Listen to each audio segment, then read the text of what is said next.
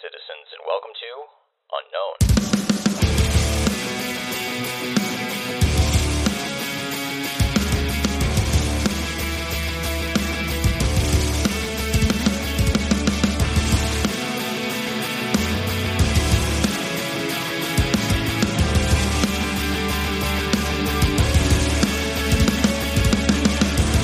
I'm Jason McClellan. Thanks for hanging out with me.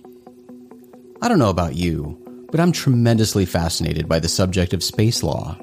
The issues of who controls space, what laws govern space, who enforces those laws, and how would they even go about doing that? And how would Earth-imposed laws work in space and on alien worlds anyway, especially in a situation where extraterrestrial civilizations enter the equation? Let's spend some time today exploring these questions.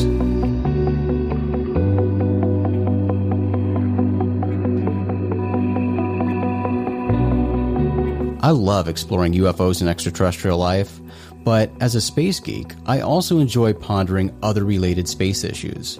And space law is one of those issues that has fascinated me for years. I wrote an article about this topic for Open Minds magazine back in 2013.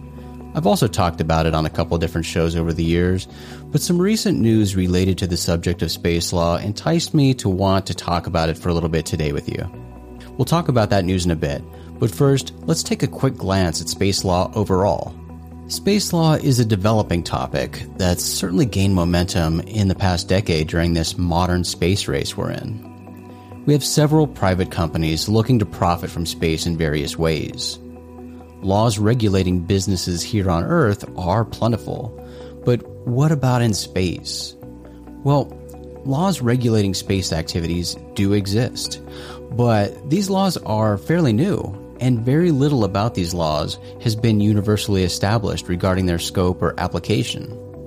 There's also ambiguity about who must obey these laws.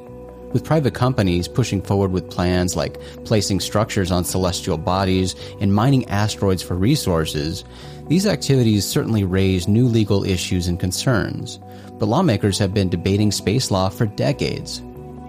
The 1967 Treaty on Principles Governing the Activities of States in the Exploration and Use of Outer Space, including the Moon and other celestial bodies, commonly referred to as the Outer Space Treaty, is the foundation of existing space law. Although other space treaties exist, the Outer Space Treaty is the most important. In his book, The Privatization of Space Exploration, George Washington University Law School professor Louis D. Solomon explains, quote, "More than 100 nations, including the United States, have signed the 1967 Outer Space Treaty, far more than any other space-related treaty," end quote. And therefore, quote, "all space activities, whether public or private, must be considered in light of the Outer Space Treaty," end quote. The United Nations Office of Outer Space Affairs, or UNOOSA, is the, quote, "Secretariat for the Legal Subcommittee of the United Nations Committee on the Peaceful Uses of Outer Space, or COPUOS, which is the primary international forum for the development of laws and principles governing outer space," end quote. Here's how the UNOOSA describes the Outer Space Treaty. The Outer Space Treaty provides the basic framework on international space law, including the following principles. The exploration and use of outer space shall be carried out for the benefit and in the interest of all countries and shall be the province of all mankind. Outer space shall be free for exploration and use by all states. Outer space is not subject to national appropriation by claims of sovereignty, by means of use or occupation, or by any other means.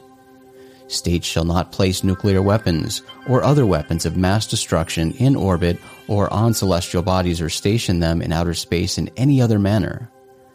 The moon and other celestial bodies shall be used exclusively for peaceful purposes. Astronauts shall be regarded as the envoys of mankind. States shall be responsible for national space activities, whether carried out by governmental or non-governmental entities. States shall be liable for damage caused by their space objects, and states shall avoid harmful contamination of space and celestial bodies. This straightforward framework sounds pretty restrictive when it comes to business in space. Let's talk about property ownership in space and see if that fits within these existing legal parameters.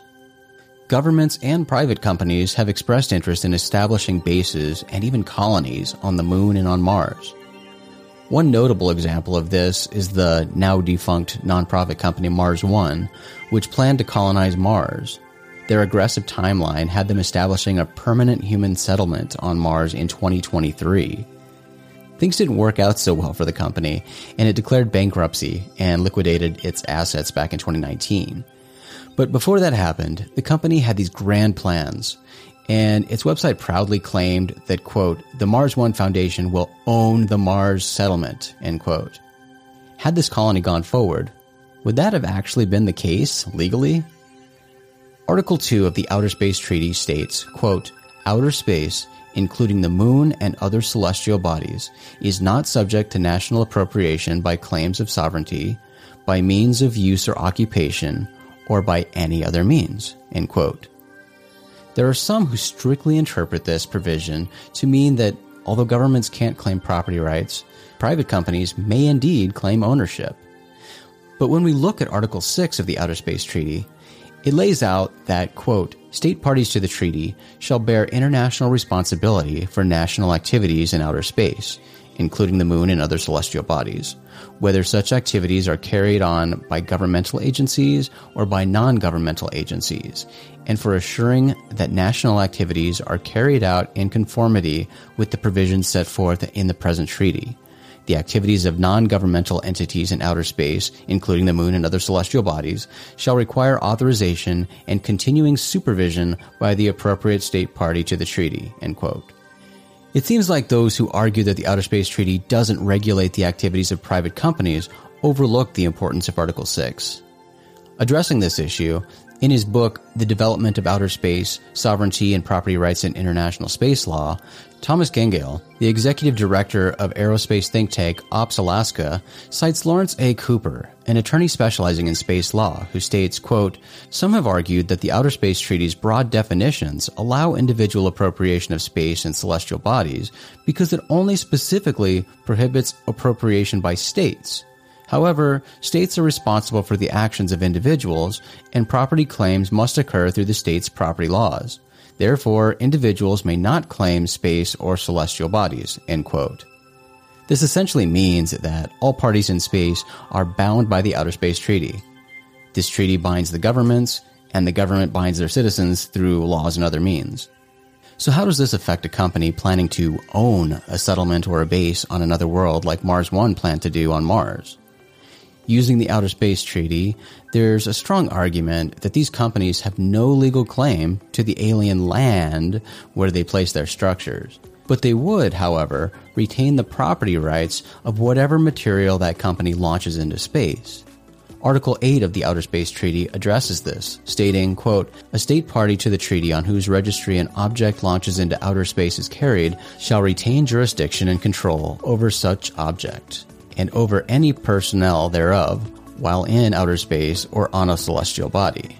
Ownership of objects launched into outer space, including objects landed or constructed on a celestial body, and of their component parts, is not affected by their presence in outer space or on a celestial body, or by their return to the Earth, end quote.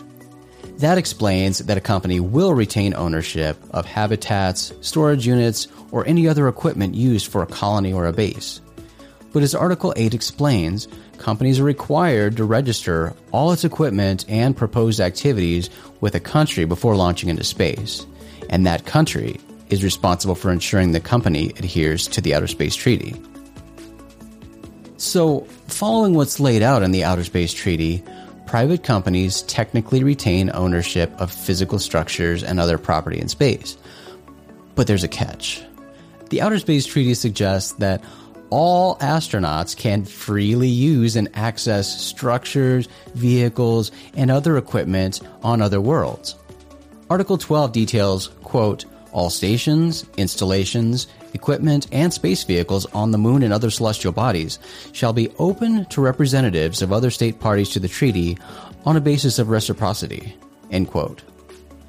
I'm not sure how that would work, especially from a commercial perspective. let's look at a different angle of this discussion that's related to property ownership in space, and that's the legality of mining and owning natural resources in space. This was an actively hot topic 8 or so years ago. Companies like Planetary Resources and Deep Space Industries, neither of which exist anymore, were boldly pushing forward with plans to mine resources from asteroids. And space mining remains a business activity of interest to several companies, including Amazon CEO Jeff Bezos' space firm Blue Origin. But regardless of whether we're talking about mining asteroids or mining the moon, these are celestial bodies, and therefore they fall under the Outer Space Treaty's prohibition of ownership. But in these cases, we're concerned with the ownership of resources extracted from these celestial bodies. So how does that work? Referring back to Louis D. Solomon's book, The Privatization of Space Exploration, he explains that, quote, although it may be argued that resources on the moon or an asteroid are part of the land surface and cannot be treated separately from it, thereby barring private entities from claiming ownership of mineral resources in place, once mined from a space facility and its accompanying safety zone, these resources seemingly become subject to private ownership, end quote.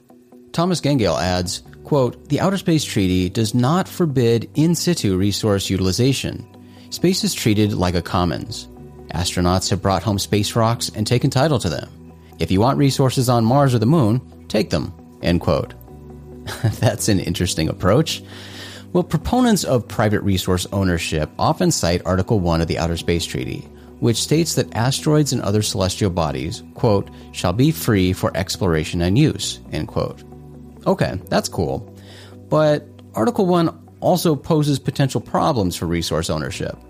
It adds that, quote, exploration and use of outer space, including the moon and other celestial bodies, shall be carried out for the benefit and in the interest of all countries, end quote. It's kind of difficult to argue how a private company's mining of resources for profit fits the spirit of, quote, for the benefit and in the interest of all countries, end quote. As you can see, the Outer Space Treaty lays some groundwork for space law, but there are plenty of ambiguities, and it wasn't really written with business in mind. The agreement governing the activities of states on the moon and other celestial bodies, referred to as the Moon Agreement of 1979, was an attempt to address issues like questions pertaining to resource ownership. The Moon Agreement makes the issue very clear. It explicitly states, quote, neither the surface nor the subsurface of the moon, nor any part thereof of natural resources in place shall become property of any state, international, intergovernmental, or non-governmental entity, or of any natural person, end quote. Although this is considerably clearer on the issue of resource ownership than the Outer Space Treaty, the Moon Agreement is, for all intents and purposes, completely irrelevant with respect to accepted space law. Unfortunately, it's considered a failed treaty. Only 13 nations ratified it, and none of those nations are engaged in manned space exploration, so nobody takes it seriously. And, not surprisingly, various countries have taken it upon themselves to create their own laws to suit their own needs and justify their actions. In 2015, the U.S. Commercial Space Launch Competitiveness Act, also referred to as the Space Act, was signed into law in the United States by President Barack Obama. This bill was intended to expedite private space exploration, and it specifically mentions space mining. Some believe the Space Act resolves the existing legal ambiguities and clears the way for companies to mine space resources.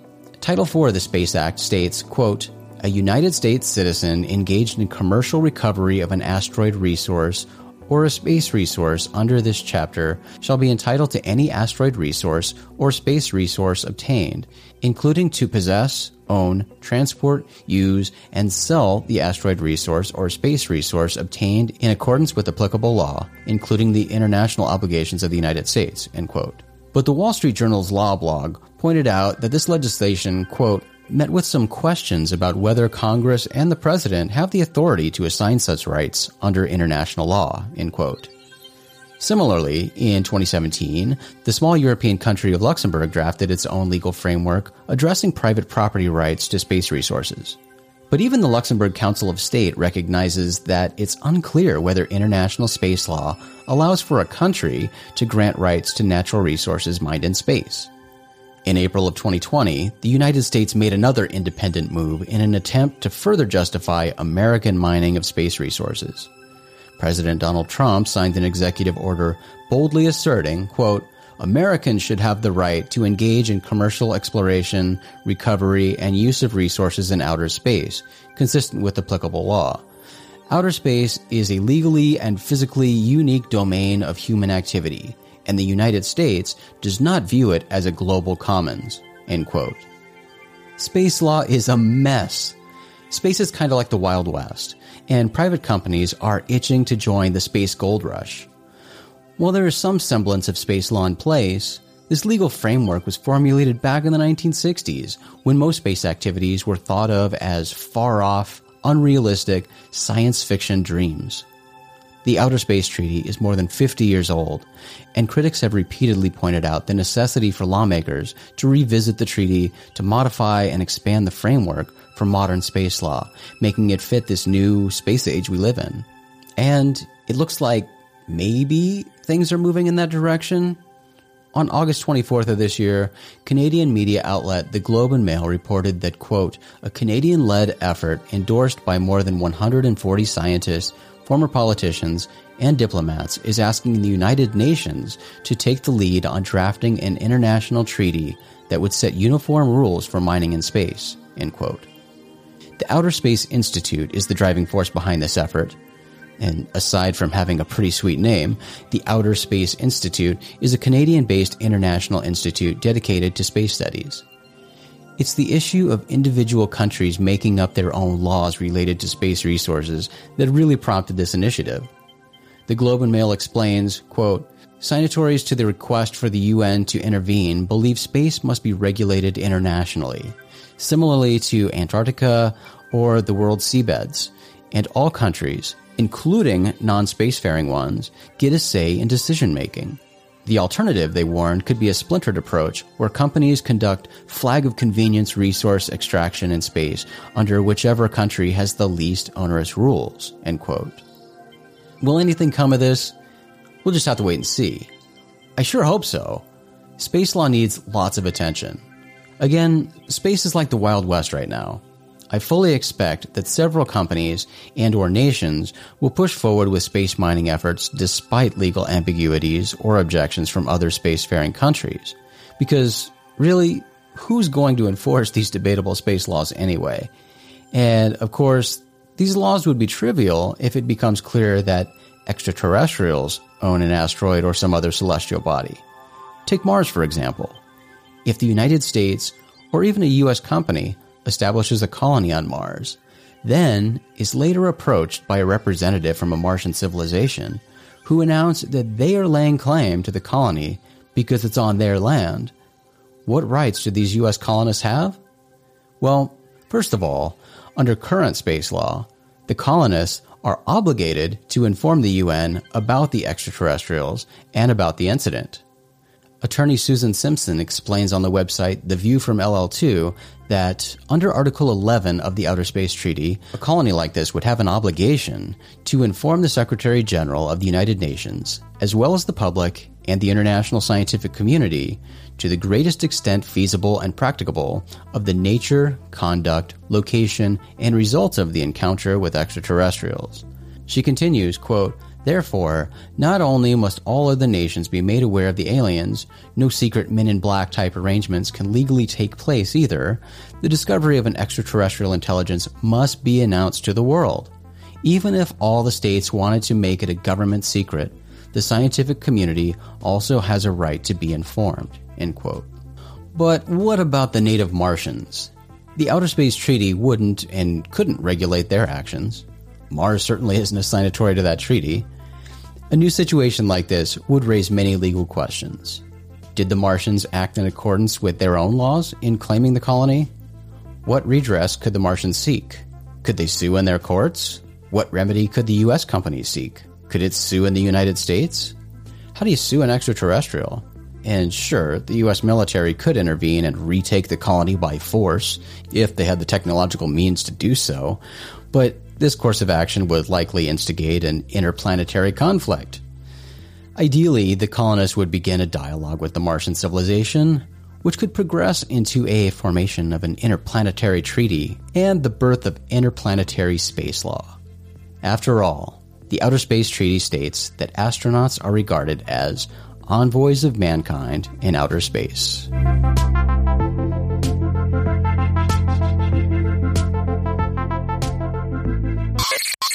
Well, citizens, that's going to do it for this episode. You can find more episodes of Unknown on all the major podcast platforms, and you can always find this show and our other shows at rogueplanet.tv, because Unknown is a Rogue Planet production. rogueplanet.tv is your home for all the strange. Feel free to reach out to us if you've got a story you want to share, if there's a story or topic you'd like us to cover on this show, or anything else. You can find us on social media, or simply email us at contact@rogueplanet.tv. Thanks again for hanging out today. I'm Jason McClellan. Do us a favor, friends. Always treat the UFO subject with the cautious and responsible skepticism it deserves. Question everything. Have the courage to form your own opinions. Keep truth as the focus of your quest, even if the truth conflicts with your opinions. And, of course, stay strange.